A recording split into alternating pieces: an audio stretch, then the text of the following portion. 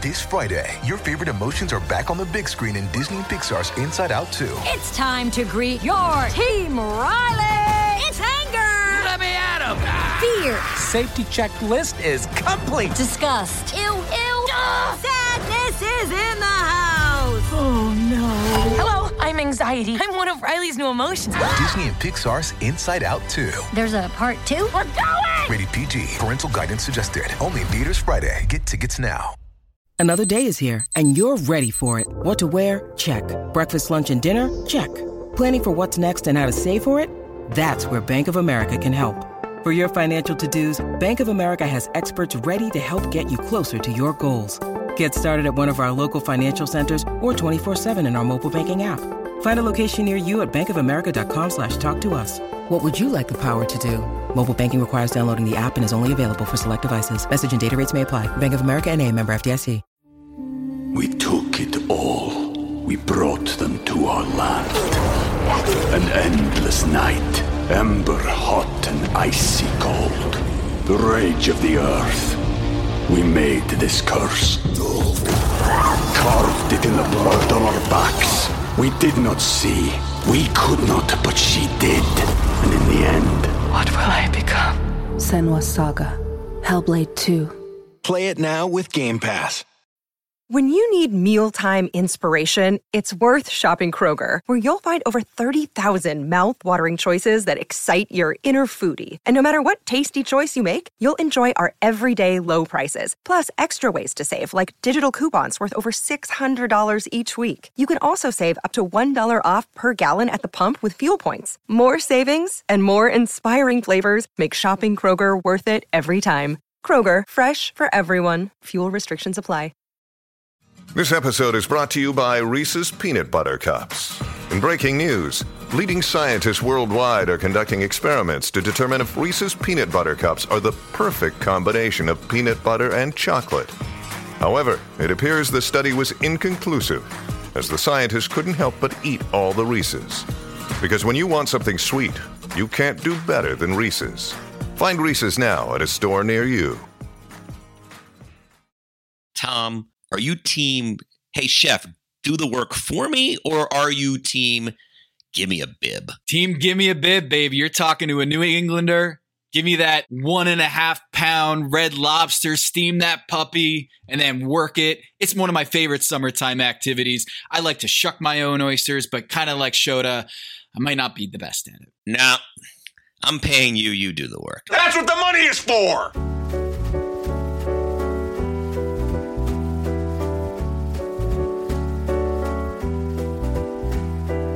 This is Pack Your Knives. I'm Kevin Arnovitz. And I'm Tom Haberstroh. Tom, we're down to the final 3. We're on the Oregon coast. And incidentally, yeah, Tom, come on. I'm paying for this. It's too much work. It's why I don't order crab more often, because I just am not doing manual labor at dinner. No, see, I like the beauty of it. I feel like I'm being in touch with nature a little bit more when you have the lobster on the plate and you can crack it open. The only thing I will say here, Kevin, one of my biggest pet peeves is when you get like a pasta dish and the shrimp is on there with the tail. I'm done. I hate the tail on a shrimp in an already prepared dish. I get it on a shrimp cocktail because it's used as a handle. If you're going to dip the shrimp into the sauce, I understand the purpose of the tail being on the shrimp. But if it's already in the dish, if it's already immersed in the risotto or the pasta, there's no purpose in having the tail in there. What do you think about that? I'm with you there. In fact, there's this great like salt and pepper shrimp at the Chinese restaurant we love most here in Los Angeles. And, you know, they, like many, leave the tail on. And now, in that case, it's fried enough that you actually can eat the shell. Yeah, but I'm always with you. Now, I think there's probably an answer for this. And I know chefs like the actual flavor you get from shell is just so lovely that maybe the case is that you want to leave that on as long as possible. And also when it comes out, do you want to start detailing shrimp when it's piping hot? So that could be the answer. But yeah, my thing is also like if you get pasta with clams, like I don't want to start opening clams like when I'm dealing with pasta. You know, like I'm with you. Like once I'm in a bowl of pasta, I don't need to reach in there. Like that's a little much. Like you know. But yeah, that was though a lot of crab in this episode, a lot of clams. We are down to 3, Shota, Gabe, and Dawn. We sort of handicapped it last week. I think it is a toss-up. And they start at 5 in the morning because that is low tide, and that is when you have to go put those crazy little galoshes on or whatever they are.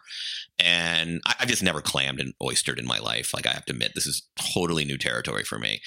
And you're going out and you're looking at gaper clams, you're looking at butter clams, both native to the Oregon coast. Oregon coast just produces some great freaking seafood, by the way. So there they are at the crack of dawn. Those crazy little boots and their shovels.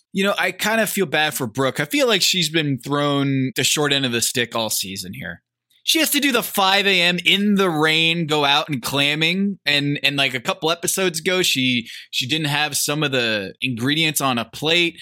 And then there was the French in the dark preparing the dish. Oh, that's right. She was enlisted for a quick fire. Now she's doing manual labor. Yeah, like, come on. Like, poor Brooke this season. I know. Everybody else gets to like put on a flower dress and just show up for dinner, and she's got to do all this work. But she seemed very knowledgeable of the task. So it seemed like she actually might have volunteered to be the clamor out there, to go out at the crack of dawn. No pun intended, dawn out there at the crack of dawn, going out and doing some clamming. I love fishing.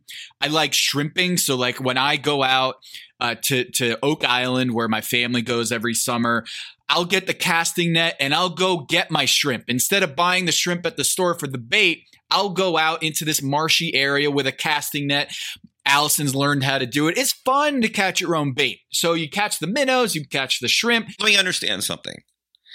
Not only are you going to go drift around with a stick in the water for hours, you actually are going to do the stick in the water so you can get the thing to put the thing on the bottom of the stick on the water? Yeah, so you go to like a creek, right? You go to a creek, and sometimes Lord. you get crabs too. You take a casting net, and it's got all these weights around this circular net, and then you toss it into the water, and you reel it in, and you get like little minnows, maybe some shrimp popping around, and you put them in a bucket. Then you take the bubbler machine, and you put it in the bucket so that the shrimp stay alive, and then you take it into the car. You take the car to the pier, and then you get a 6-pack of beer, and you sit at the pier, and you put the shrimp on the line, on the hook, and then you toss the you cast out the fishing pole, and it goes into the water, and then you sit there for a long time hoping to catch food for a meal later that day. Sometimes it doesn't happen. So that's my introduction into clamming. I've never done clamming. I got to tell you something, Tom. But I'd imagine, given the fact that I like to go shrimping and minnowing and casting nets and all this stuff, I feel like I'd really dig it. Jews ain't doing that thing, and gays certainly ain't doing that thing, and I ain't doing that thing. I like it. Do you like hiking and camping out? Yes, I like hiking. No, I do camp. Okay. A little bit. Well, I camp if like someone carries the stuff and sets it up and everything. I glamp. That's not camping. You glamp. I'm not hauling anything on my back for the rest of my life. I'm done with that. Wait, no, you go to Mongolia and you're living by yourself. And there's a Jeep and there's a 4x4. No, I enjoy the solitude of that. I understand the sort of, there's a certain peace and tranquility that comes with that activity you just described for some reason. I mean, personally, I go and get a table for two overlooking the water, and they bring me the food, and that's it. I mean, I don't hunt either. So you're like, you know what, guys? I'm giving you the quick fire. I'm going to sleep in this morning. I would. I mean, there's no, honestly, and they're throwing $10,000 down on the thing. I mean, I'm up early. I mean, that's the one thing I could see myself doing the clam oyster thing.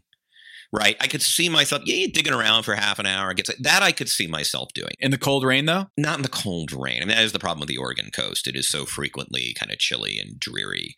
And you're in that poncho. It seemed awful weather. Couldn't they postpone it a day? Couldn't they maybe it's not even worth postponing because the next day is probably going to be the same forecast. But it looked miserably cold and wet and dreary out there. No, it was funny. I lived in Seattle for about 8 months when I was 20, and I got there on Memorial Day, and it was just gorgeous.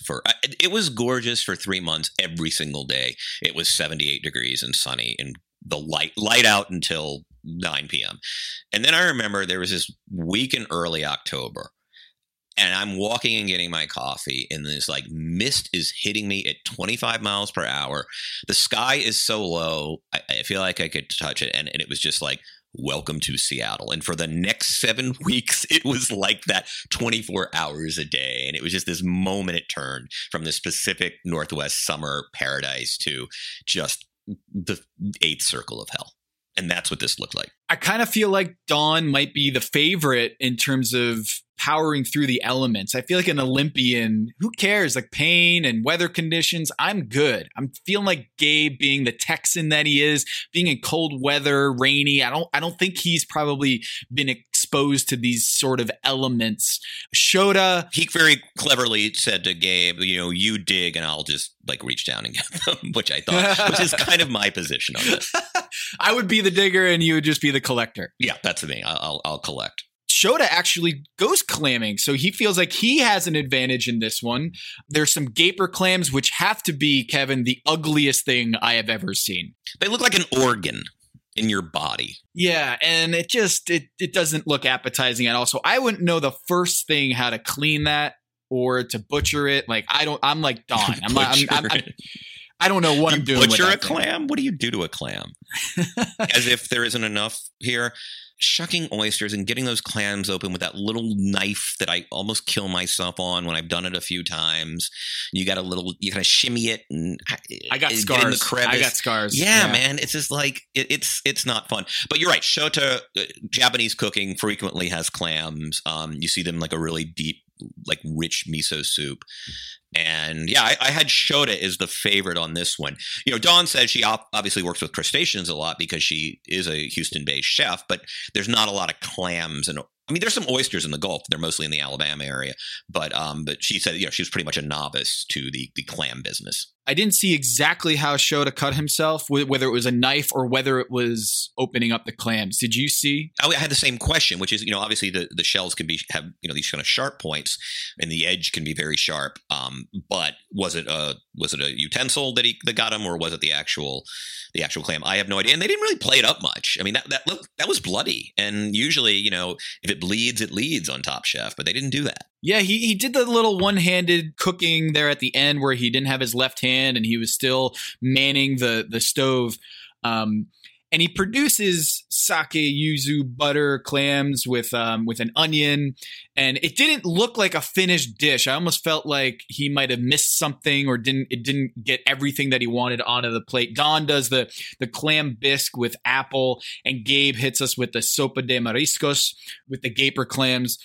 In the elements, when it's raining outside, it looked miserable. I thought these were three pretty good quick-fire dishes considering the circumstances. Yeah, I figured Dawn might have a problem just because a bisque tends to underemphasize except in some rare cases, the protein, whereas Gabe's sopa kind of really highlighted it, and it didn't look like they were sort of chunky, because there's something more disappointing with a chowder than you really don't actually get any clams. It's like it's a lot of potato and filler, and there's a small clam, but unfortunately Dawn's looked a little bit like it was in that ilk. And then Shota, I love butter, yuzu, sake, soy. Like it is such a beautiful combination, because it is truly like, the richness and the citrusy and sort of you have this like nice sharp kind of sharpness. Yeah, the sake and soy has salt, and it's just such a great combo. And Shota loves him some pickled onion, doesn't he? He is Mr. Pickled Onion. That duck dish he did at the beginning of the season, that was sort of the beautiful little accompaniment. And by the way, who's been pickling some onions and shallots over in his house? I have, Tom. Yeah. I have found that this is one of my favorite Shota contributions of the season. Is I have found it such a lovely little just punctuation mark on any dish. So I now have this mason jar in the fridge where I kind of keep, some rings of onions and shallots, and just kind of, if I do them too long, I lose like that nice red on the onion, which is the only problem. But I'm all about the pickled onion. So thank you, Shota, for introducing me to this little thing that I put on all my dishes. Enough of the Shota love, Kevin. I get it. You got him on the number one pick, and you traded up to get him. Like, I get it, Kevin. Okay, enough. Maybe I'm a little bitter here, but how about those umbrellas? You like those umbrellas on the little clear umbrellas that they all had at the outside of the quickfire? Did you notice that? No, I didn't notice that. They all were like outside, and they had to do the whole like quickfire judges table, and they're all just, just hanging out with with these umbrellas, and I'm trying to think of how many umbrellas did they have on set, and did they go for like different style umbrellas? These were like clear umbrellas, so I guess you could see everything in the background. So not the best. That was my other experience of living in Seattle. Like once it got to be rainy, and even visiting Portland, is I'm always amazed at how the residents act like it's not raining. Like, they don't speed up their walk in the parking lot. Like, they don't, like, it's just kind of they are truly fish in water. And that was always weird to me. Like, because even in the Southeast, you live there, you get these violent thunderstorms and, hey, it's raining, right? And even though it rains a lot in the Southeast, in terms of just inches, in the Pacific Northwest, they act like it is not raining. Like you're not all standing around outside in a line in the rain. And it's something else that kind of amused me, and I just never got, which is they just act like it's not raining. Brooke, again, has to stand out there in the rain with an umbrella, and it just seems like, man, poor Brooke Williamson. All right, Brooke, out of these 3 dishes, which one made us happy as a clam? There was one person who showcased cookery of the clam a little bit better than the others, and that person is Gabe. Finally! Congratulations! Only took 13 weeks. I finally won a quickfire challenge. It's allowing me to leave on a high note and a lot of momentum going into these final challenges. Gabe finally gets the quickfire off the schneid. He is someone who it was looking like a Brian Voltaggio to get his first quickfire here. Big contribution for Team Haberstrom. More on that later. And then here we go. Elimination challenge, Kevin. Nina Compton, one of my favorite people in the Top Chef universe. And also Kwame showing up. James Beard theme. I got a little of the history on James Beard. I didn't really know a lot of that, so I appreciated the little history lesson on James Beard. The West is kind of really interesting for that. I mean, we also got Alice Waters, and I don't think people realize like how influential Chez Panisse has been, because it was California cooking, and typically, I think to a great extent, kind of restauranting was always an East Coast thing. Like, there was always a big thing in Los Angeles for years that like we weren't included as a Michelin city. San Francisco a bit more because it's kind of an older city. But, she opens in Berkeley this like incredible restaurant in this arts and crafts style house. And it just kind of essentially, and they're not wrong. Like I don't say created farm to table. People have obviously been eating farm to table for centuries, but it really kind of in terms of elevated farm to table cooking. It's ground zero. Like so many of these places we go to now, right? Or like if you ever been to a restaurant in a cute little house, that wasn't something that people did, right? Like, you didn't have like a really nice, premium restaurant in something that looks like someone's house. And so the coziness of California cuisine, I mean, she's basically like a huge forerunner. It was really cool to see her because I feel like, and maybe I'm wrong and a listener can correct me, I don't feel like we've kind of done a lot of Alice Waters, although she might have been on an earlier season, but my memory escapes me. Yeah, Tom brings her on the Zoom to basically give a little pep talk to the crew. I was expecting some sort of twist like they were. When Tom shows up into the kitchen, you're always like, oh, here comes a Tom curveball, right? Right. And there wasn't really that at all. It was just, here's Alice Waters, my pal. And she just gives the tip of like, hey, you really need to have the crab flavor come through, the Dungeness crab. They're going to do a cold dish. They have 2 hours to prepare the cold dish, and then an hour on top of that to prepare the hot dish, which, as an elimination challenge goes, I like to see the 2 different strategies here. You're preparing 2 different dishes.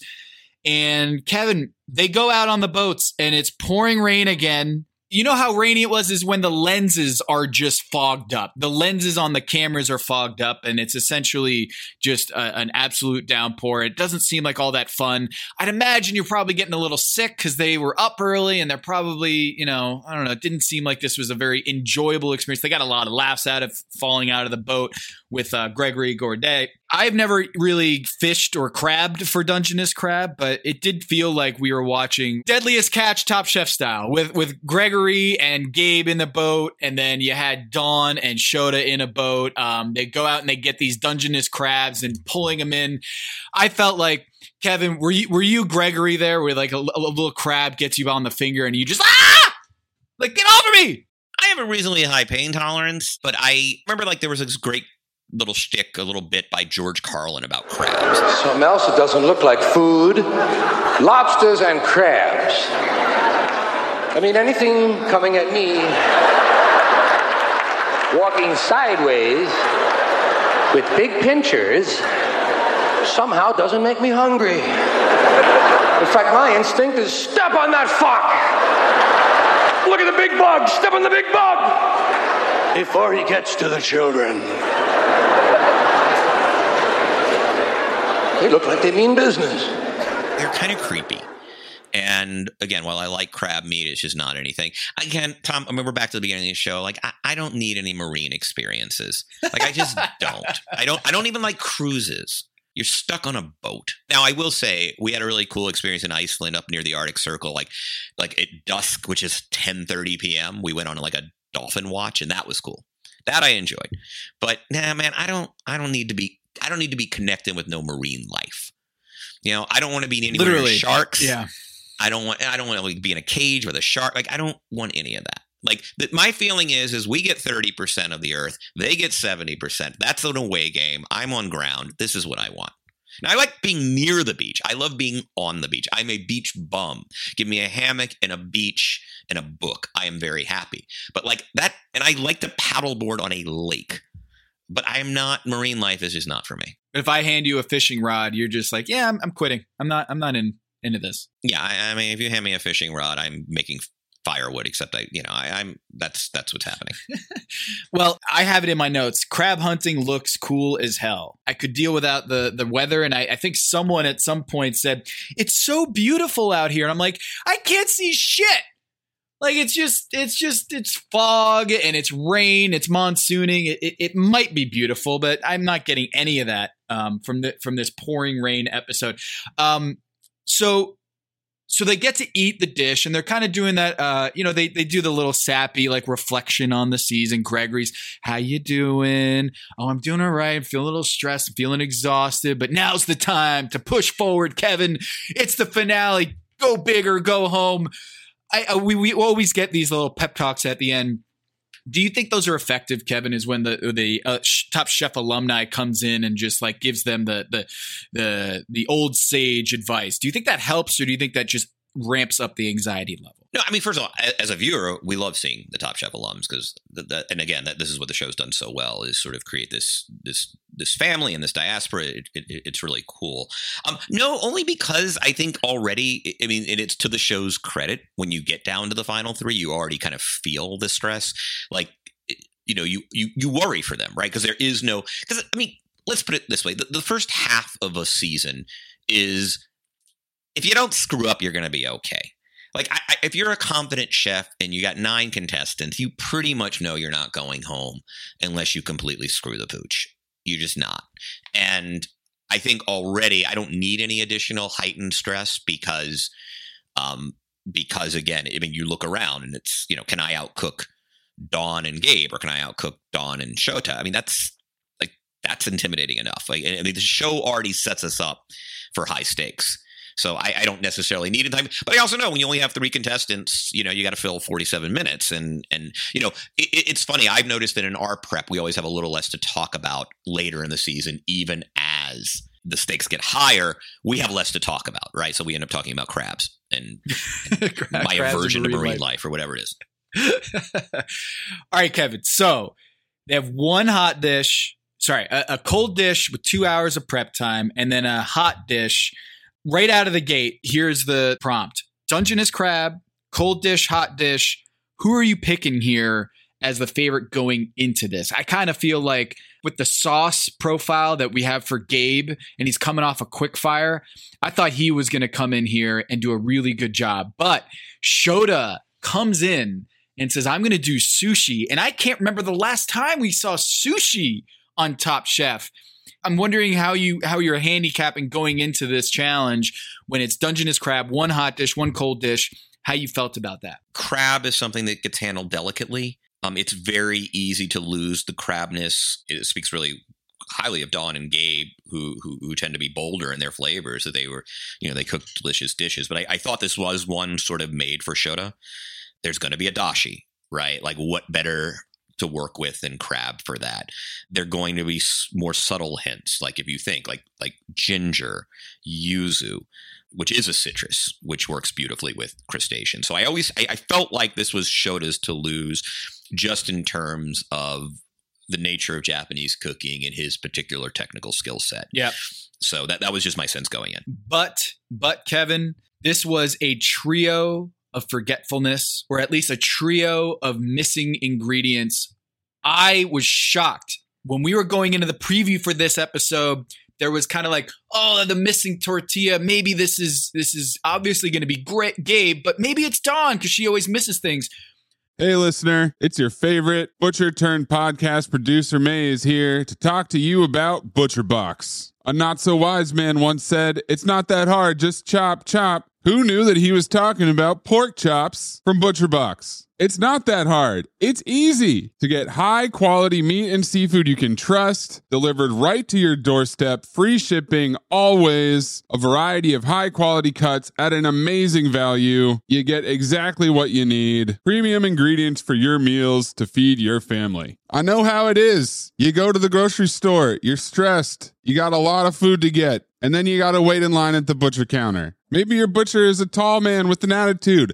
I don't know. I've never experienced that, but maybe it happened to you. That's why I love ButcherBox. You've always got meat in the freezer or in the fridge. You're ready to cook at any time, and you're not going to find such high quality at such low prices anywhere else. So sign up for ButcherBox today by going to butcherbox.com/dings, D-I-N-G-S, and use code DINGS at checkout to enjoy your choice of bone-in chicken thighs, top sirloins, or salmon in every box for an entire year, plus $20 off. Again, that is butcherbox.com/dings and use code DINGS, D-I-N-G-S. Chop, chop. Hello, listener. I'm sure you don't need me to tell you that we at Cinephobe love our pets. Zach and Boogie are inseparable. I've got 2 cats and a dog, and Amin is giving his best ass-on performance to convince dog owners that he loves their pet. Hey, Noodle. Hey, boy. How you doing? And Noodle's just like, whatever. Which is why today's episode is sponsored by the ASPCA Pet Health Insurance Program. Your pet is part of your family, and you want the best for them no matter what. But vet bills can really add up. That's why you should check out pet insurance. And with ASPCA Pet Health Insurance, you can focus on the care your pet deserves and cover what matters most. The ASPCA Pet Health Insurance Program offers customizable accident and illness plans, making it easier for pet parents like you to help your pet get the care they may need. The ASPCA Pet Health Insurance Program has been around for over 18 years, and they've helped more than 600,000 pets during that time. They allow you to customize your plan, helping ensure that your pet's plan is as unique as they are, because vet bills can really add up, especially when you're least expecting it. It's simple. Use their app to submit a claim, and you'll receive reimbursement for eligible vet bills directly into your bank account. To explore coverage, visit ASPCAPetInsurance.com/dings, D-I-N-G-S. That's ASPCAPetInsurance.com/dings.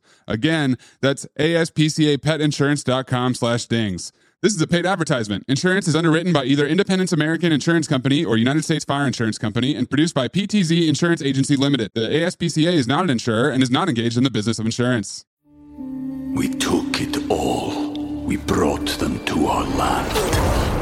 An endless night, ember hot and icy cold. The rage of the earth. We made this curse. Carved it in the blood on our backs. We did not see. We could not, but she did.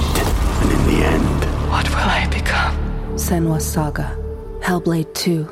Play it now with Game Pass.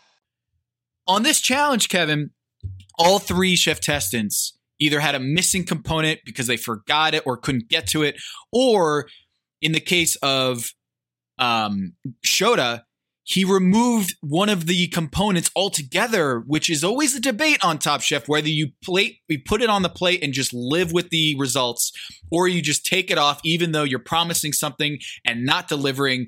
This is one of the biggest debates on Top Chef, is whether Shota, when he's preparing his sushi... Shota, what did you prepare for us? I prepared crab nigiri with the yuzu kosho aioli. The crab itself is flavored with a little bit of ginger flavored vinegar. So it says 2 ways. Yeah, it was 2 ways, but the ume rice wasn't coming out exactly that way I wanted, so I didn't want to put anything that I wasn't comfortable putting on the plate. So it's only 1 way? It's only 1 way. Okay. What did you think about that drama, that development with Shota? You know, it's a debate, but quite interestingly, generally the chef facing the question just goes ahead and puts it on the plate.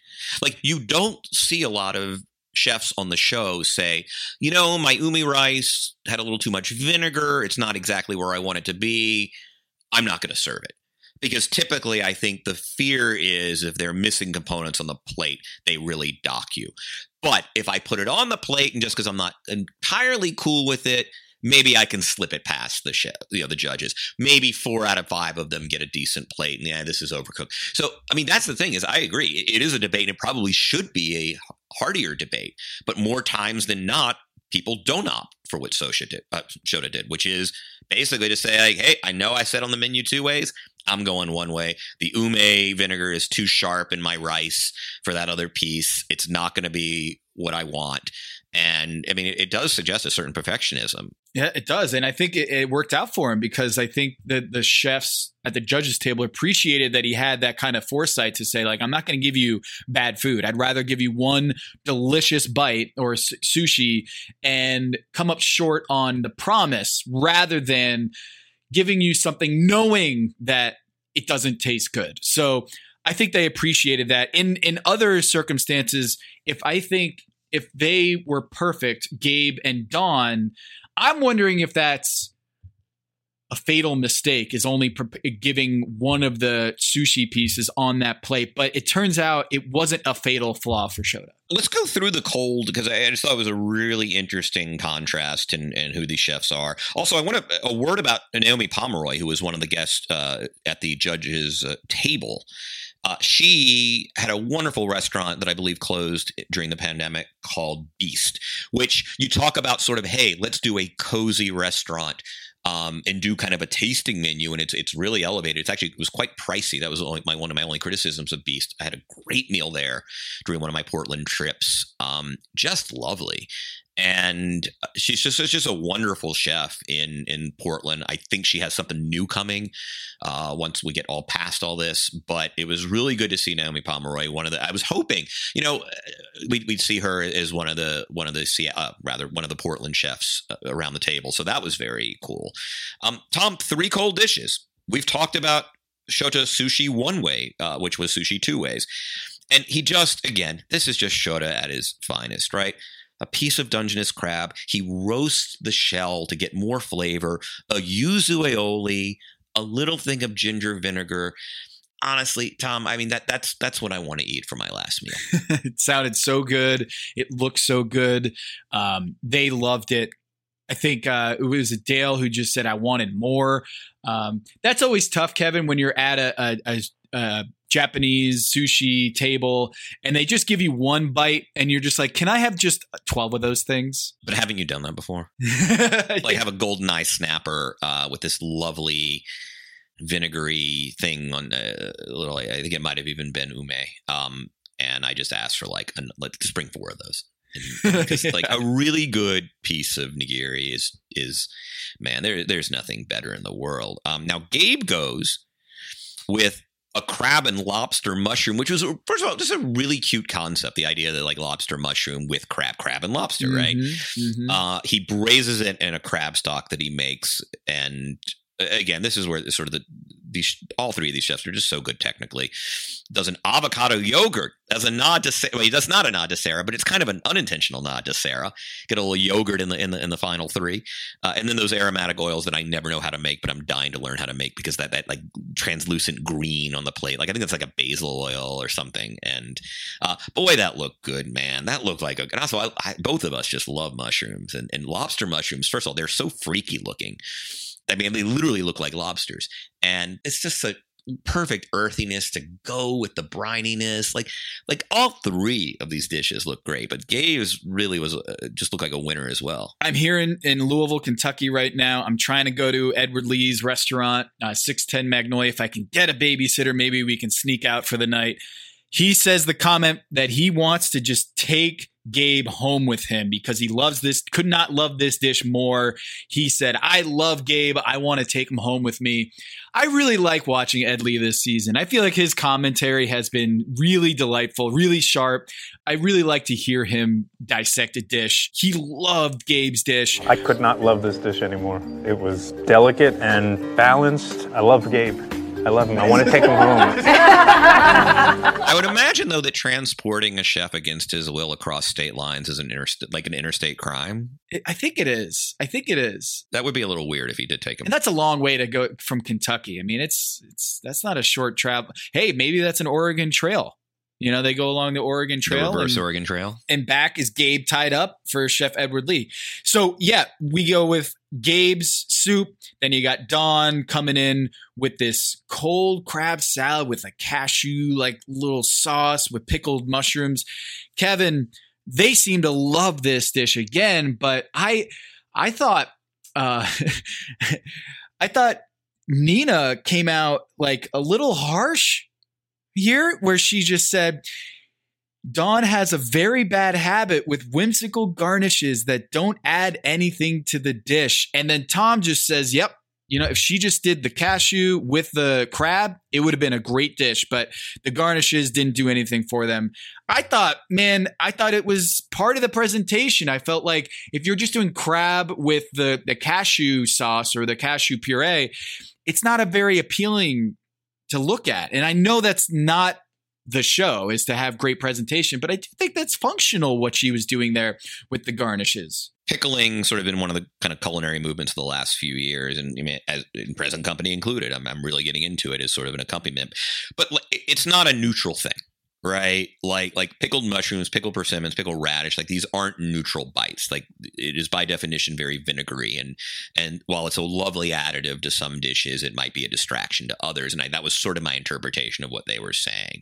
You know, you want the richness. Yeah, you feel like you need to balance it. But the problem with balancing richness is if you balance it too much, you kind of lose the richness. And so now you just have this kind of creamy texture without the sort of accompanying richness. And so I kind of got it. It's the old take one thing off before you leave the house. And she doesn't always take one thing off. Frankly, though, the one thing I would object to is, does she have that habit? I don't recall sort of a whimsical distraction in any other.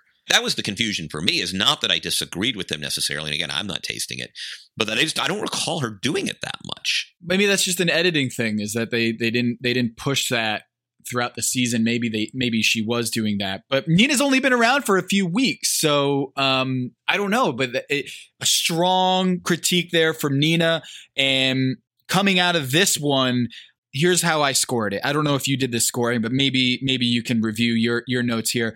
I had Dawn winning this one, Gabe coming in second, and Shota, because he only gave one piece of sushi, I docked him points. Kwame didn't think that was acceptable.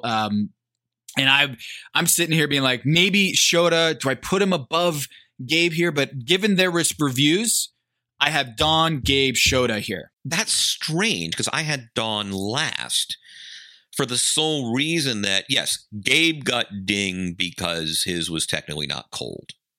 Shota got dinged because he didn't come through with the second piece.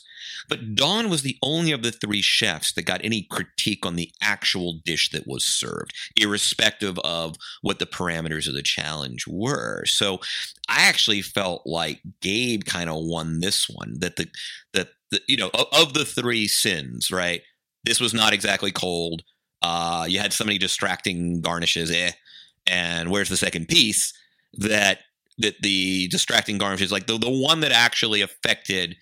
In other words, if you were coming in with the veil of ignorance and didn't know the parameters, like Dawn's had the one defect in terms of just culinary composition, right? True. So that was sort of I kind of had Gabe winning it for having the least, for his transgression being sort of the least severe. That was my take. But I think what we're saying here is it's very close.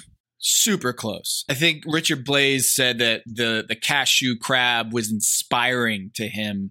And I kind of just felt like she had, I mean, it's super close. And so coming out of that, I was scoring it like this was a finale because I think these chefs are just so neck and neck, like whatever is going to send them home.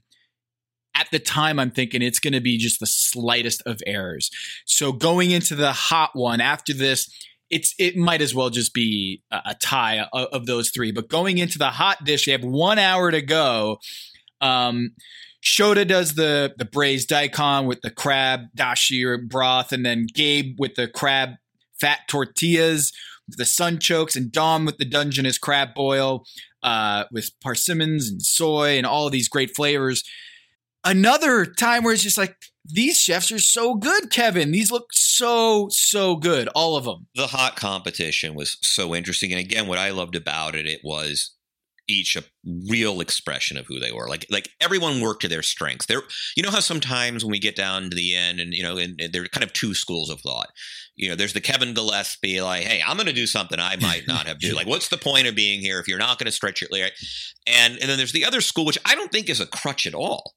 Which is, I'm here for a reason, like work my strengths. Like, I'm Giannis Antetokounmpo. I'm not going to shoot a 3-pointer. Like, I'm going to go into the paint and attack. Except Giannis does shoot a lot of 3-pointers, man. But I'm saying he is clearly in the Kevin Gillespie school of basketball. That's my point. So each of these chefs chose the latter, right? Which is, I'm Shota.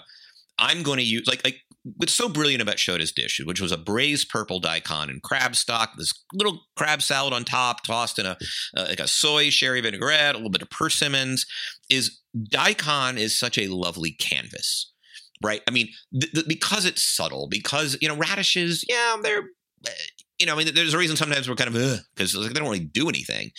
But they do something, which is they provide this canvas for something else. In this particular dish, in terms of highlighting the crab, I loved what Melissa said because, and you can tell she's sort of tipping her hand a little bit about her style of cooking, which is like, he doesn't use butter, he doesn't use chilies, and it wasn't, I don't think, a dig at anybody who does. There's so many different ways to excite diners, but it is just such a testament to you just kind of just go with the ingredient. Like, you're going to have enough confidence that you're not going to use butter. You're not going to use chilies. You're not going to have the bold flavor. You're going to have the delicate, subtle flavor. And, whether you're reading an author, whether you're looking at a painter, like any art form, subtlety and nuance is a real skill. Not everybody can do that, just as not everybody can be bold. But I just love, as they call it, I think they've used the word restraint, Tom, to describe his cooking. Yes, he won because of his restraint. Right, like 10 times this season. And I just think that's really cool. And also what I love, it just kind of captures also the diversity of cooking. And I don't mean demographic or culinary diversity in terms of region, but actually like, hey, there's so many different ways to approach a plate of food. I found that Shota, what he presented, like you said, was a very Shota dish. And it's amazing how he can bring so much power to his dishes, the flavor, without having that kind of buttery richness or anything like that. He's not throwing in the spice in there. And it just seems like he knows who he is. And he's really good at preparing a beautiful, like aesthetically pleasing dish that just punches these judges in the face with the flavor and the dynamic profiles within his dishes without having like all of how you need the fat, you need the spice, you need the acid. Like, he's not hitting every single one of those, and yet they love it. Everything he puts out, it might not be hitting all 5 of those textures or flavors, and yet he is just nailing it. So they said, he had the most restraint, which is something that I think can be a negative sometimes, is that you didn't push forward to do something surprising or exciting. But in his case, almost the editing and the fact that he focuses on a couple elements and just wows you with them, they love that. And so then Gabe with the crab fat tortillas, the linen mishap, I don't know whether that was the fatal flaw for him. they didn't really spend too much time saying, can't believe you didn't get everyone a tortilla here. Can you just help me here? Crabs have fat? How does that work? That was my question, and I'm dying to know the answer to this question. I mean, look, every protein has some fat, right? And I just don't know how you extract the fat, right? Like you render a duck, right? And it's very clear the fat gets it. You know, when you're putting a steak in, if you're pan searing a steak, you see the fat. Chicken, obviously, schmaltz. You know, there's an entire like wing of Jewish cuisine based on chicken fat. I've never, and salmon even, right? Like, salmon's a fatty fish. You can taste it. And, when you smoke it, you see the oil. I have no idea how you get crab fat. Like, I'm actually dying to know how you extract the fat or how you render crab to create fat. Because I would think, like, if it's a lot of water in there. But this is fascinating to me. And also, I would love to taste what a crab fat tortilla tastes like. Imagine just that beautiful corn, but also with, like, hints of crustacean. That sounds freaking fantastic. Okay, so I'm looking it up. It's Tomali, Tom as in Tom, myself, and then Ali, tamale, not to be confused with like other tamale. Crab fat or lobster paste is the soft green substance found in the body cavity of lobsters that fulfills the function of both the liver and the pancreas. And it is considered a delicacy, maybe eaten alone, but it is often added to sauces for flavor and as a thickening agent. It's that stuff, yeah, that you kind of look slimy and you're like, but yeah. In crabs, the tamale is yellow or yellow-green in color.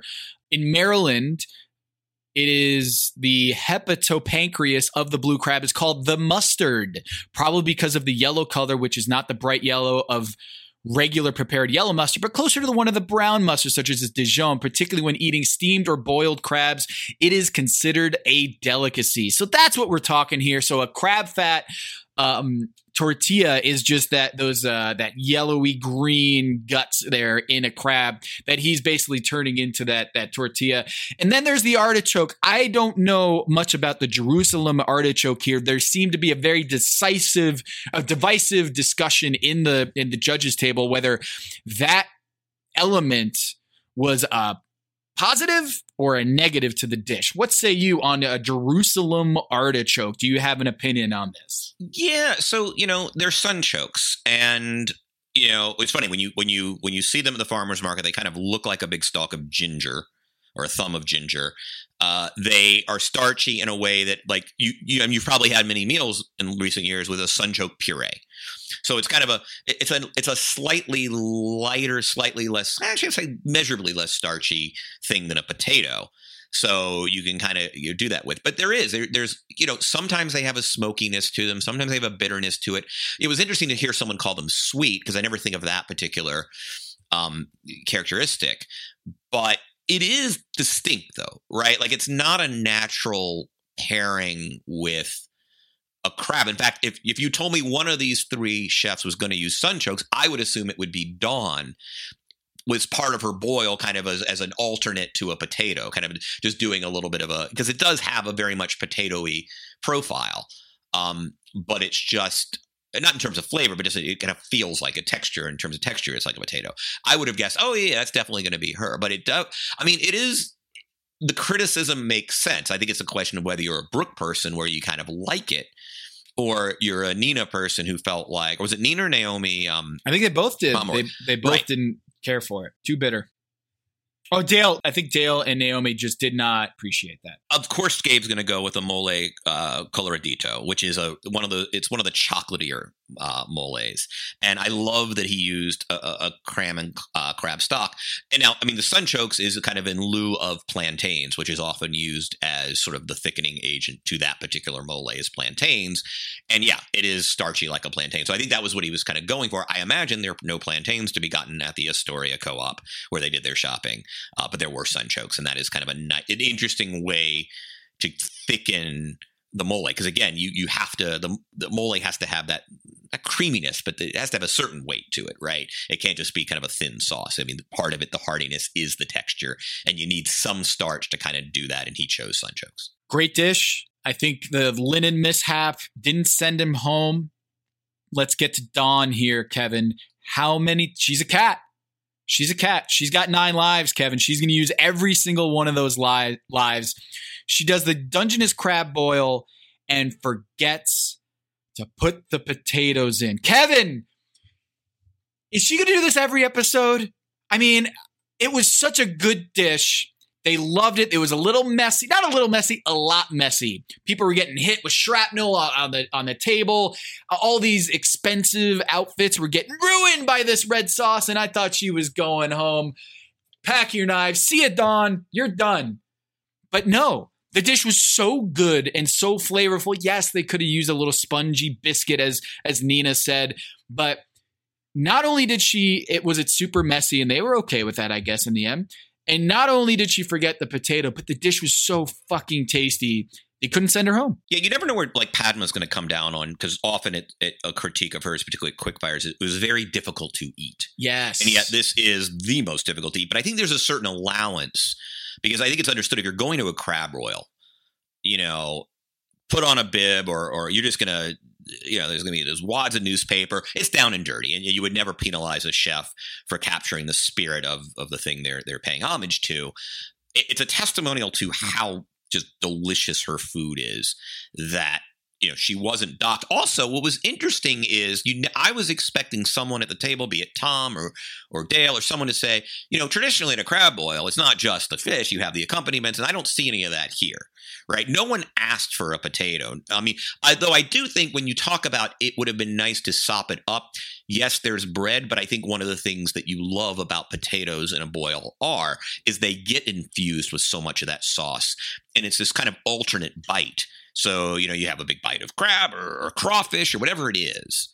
And then you have this starchy potato, which is such a contrast in textures and kind of weight that it does it. But no one seemed to miss that. And again, it's such a tribute to just what kind of flavor she's able to derive out of her cooking, that this wasn't fatal at all. That basically she put crab in a bowl with a sauce, and that was it. There were no technical wizardry. There wasn't a mole or a stock or it was just it. And I think it speaks to that. In terms of time management, I don't know what else there is to say. She's got she's got one more finale left. Again, as I've said, kind of going on, is you don't really ever remember any chefs coming up against time for the finale. One of the privileges of making it to the finale is they just let you cook, and they give you plenty of time to do it. In fact, all the artifices that define Top Chef competition, which is, cook blindfolded, go into a dark room, you only have 17 minutes to cook a 40-minute, none of that is on the table. And so my hope for Dawn is that, it ceases to be an issue because it ceases to be an issue. But Tom, there's one thing I do want to talk about. We've put it aside because we've kind of buried the lead here. Well, this next part is very, very hard. Dawn and Gabe, pack your bags. You're both going to the finale.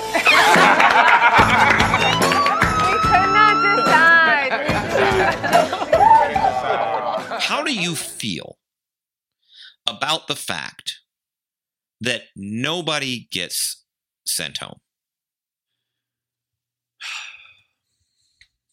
That was a long sigh.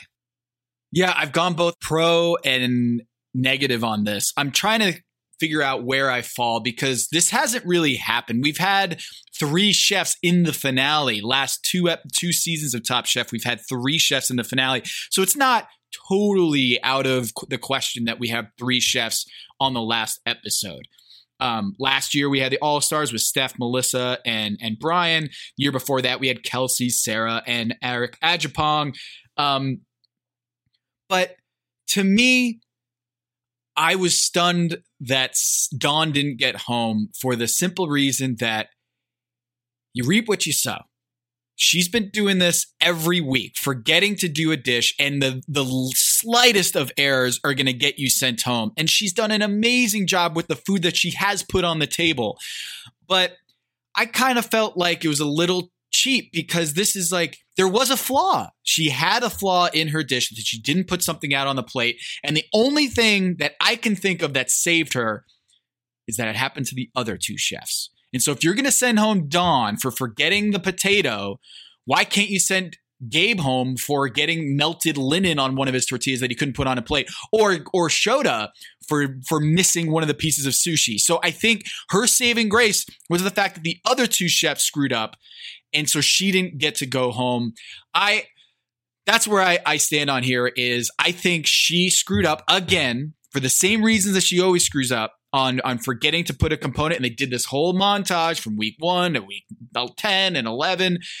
And she doesn't go home. And I kind of feel like I'm excited for them that Dawn is going to have a chance to stay in the competition with Gabe and Shota for the finale. It's not totally out of the ordinary. But I just kind of feel like they're giving her these mulligans time and time again that we've never seen on the show. And I love Dawn. But what are we doing here? To me, it's not about Dawn. It's not, and I have no preference whether a finale should have 2 or 3 chefs. Like I don't care. Whatever the structure is that season is the structure, and it's not about even Dawn deserves to go home or not. I just feel like, at the risk of being a downer, because I love the dynamic of all 3 were happy and they get to go on as a group. But your job as the Top Chef jury is to choose. And I know sometimes it's hard. I know it must be excruciating to send a really good chef home when you get to the final 3. It is heartbreaking if you do not get to the finale, but you get all the way up there. And here you don't even have the benefit the last 4 weeks are at the coast or 3 weeks are at the coast. There's some, so it's not exactly getting on a plane for Macau. But I just feel like you've abdicated your responsibility as judges. And if the answer is the jury was deadlocked, we couldn't choose, then you know what? Get back in the kitchen. You've got 45 minutes to make one bite. Overtime, baby. Yep. Overtime. And by the way, I don't care if it was Shota. I don't care if it was Gabe. I don't care if it was Dawn. But I just feel like, first of all, I think there is a certain unfairness to it. Shota won. Part of winning is winning. Part of winning is that the next week you show up and there's one fewer competitor you have to extinguish. And I just feel like they abdicated their responsibility. It was a cop-out. Yes, I know it's hard. I know they've cooked their they cook their hearts out. I know it feels really powerful and lovely to say, pack your bags, you're both going. But this isn't soccer, okay? Like, there are no ties. You get in the room, and if you got to stay in there for 2 hours, if you've got you got to come up with a new scoring system. Everybody, here's a piece of paper, grade from 100 to 0 for each chef, and we're going to average out. And if someone gets a 94.3, they're ahead of 94.2, and that's how we're going to do it. But don't abdicate your responsibilities. Somebody needed to go home. Yeah. How do you think Jamie feels now, where it's like, oh, so when it's really close, then both of you get to go to the finale? Like Tom, he does it every time. It's like, this is Top Chef. Unfortunately, one of you has to go home, and someone goes home. And on this one,